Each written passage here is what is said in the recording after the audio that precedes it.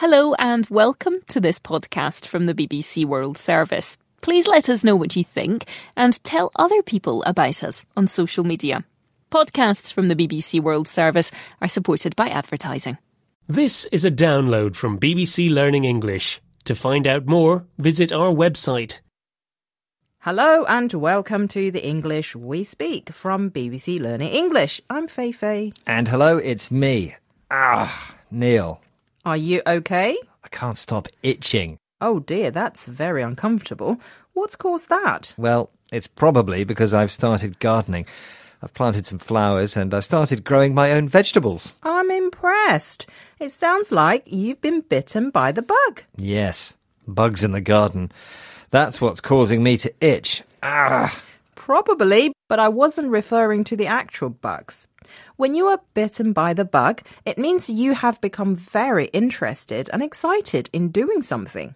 We're not actually being bitten by a bug. But in your case, Neil, it looks like you've been bitten by both types of bugs. Yep. Can we have some examples, please?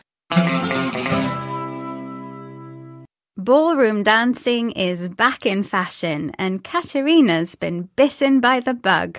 She's bought a sequin dress to wear at her lessons. Lynn's been bitten by the fitness bug. He spends hours at the gym every day. I've been bitten by the travel bug. I'm always looking for new destinations to visit. You're listening to the English We Speak from BBC Learning English. I've been explaining the phrase to be bitten by the bug, which means to become interested and excited in doing something. So it's great that you've become interested in gardening, Neil. Thanks, but not great if bugs are going to bite me every time I go into the garden. Maybe it's not bugs.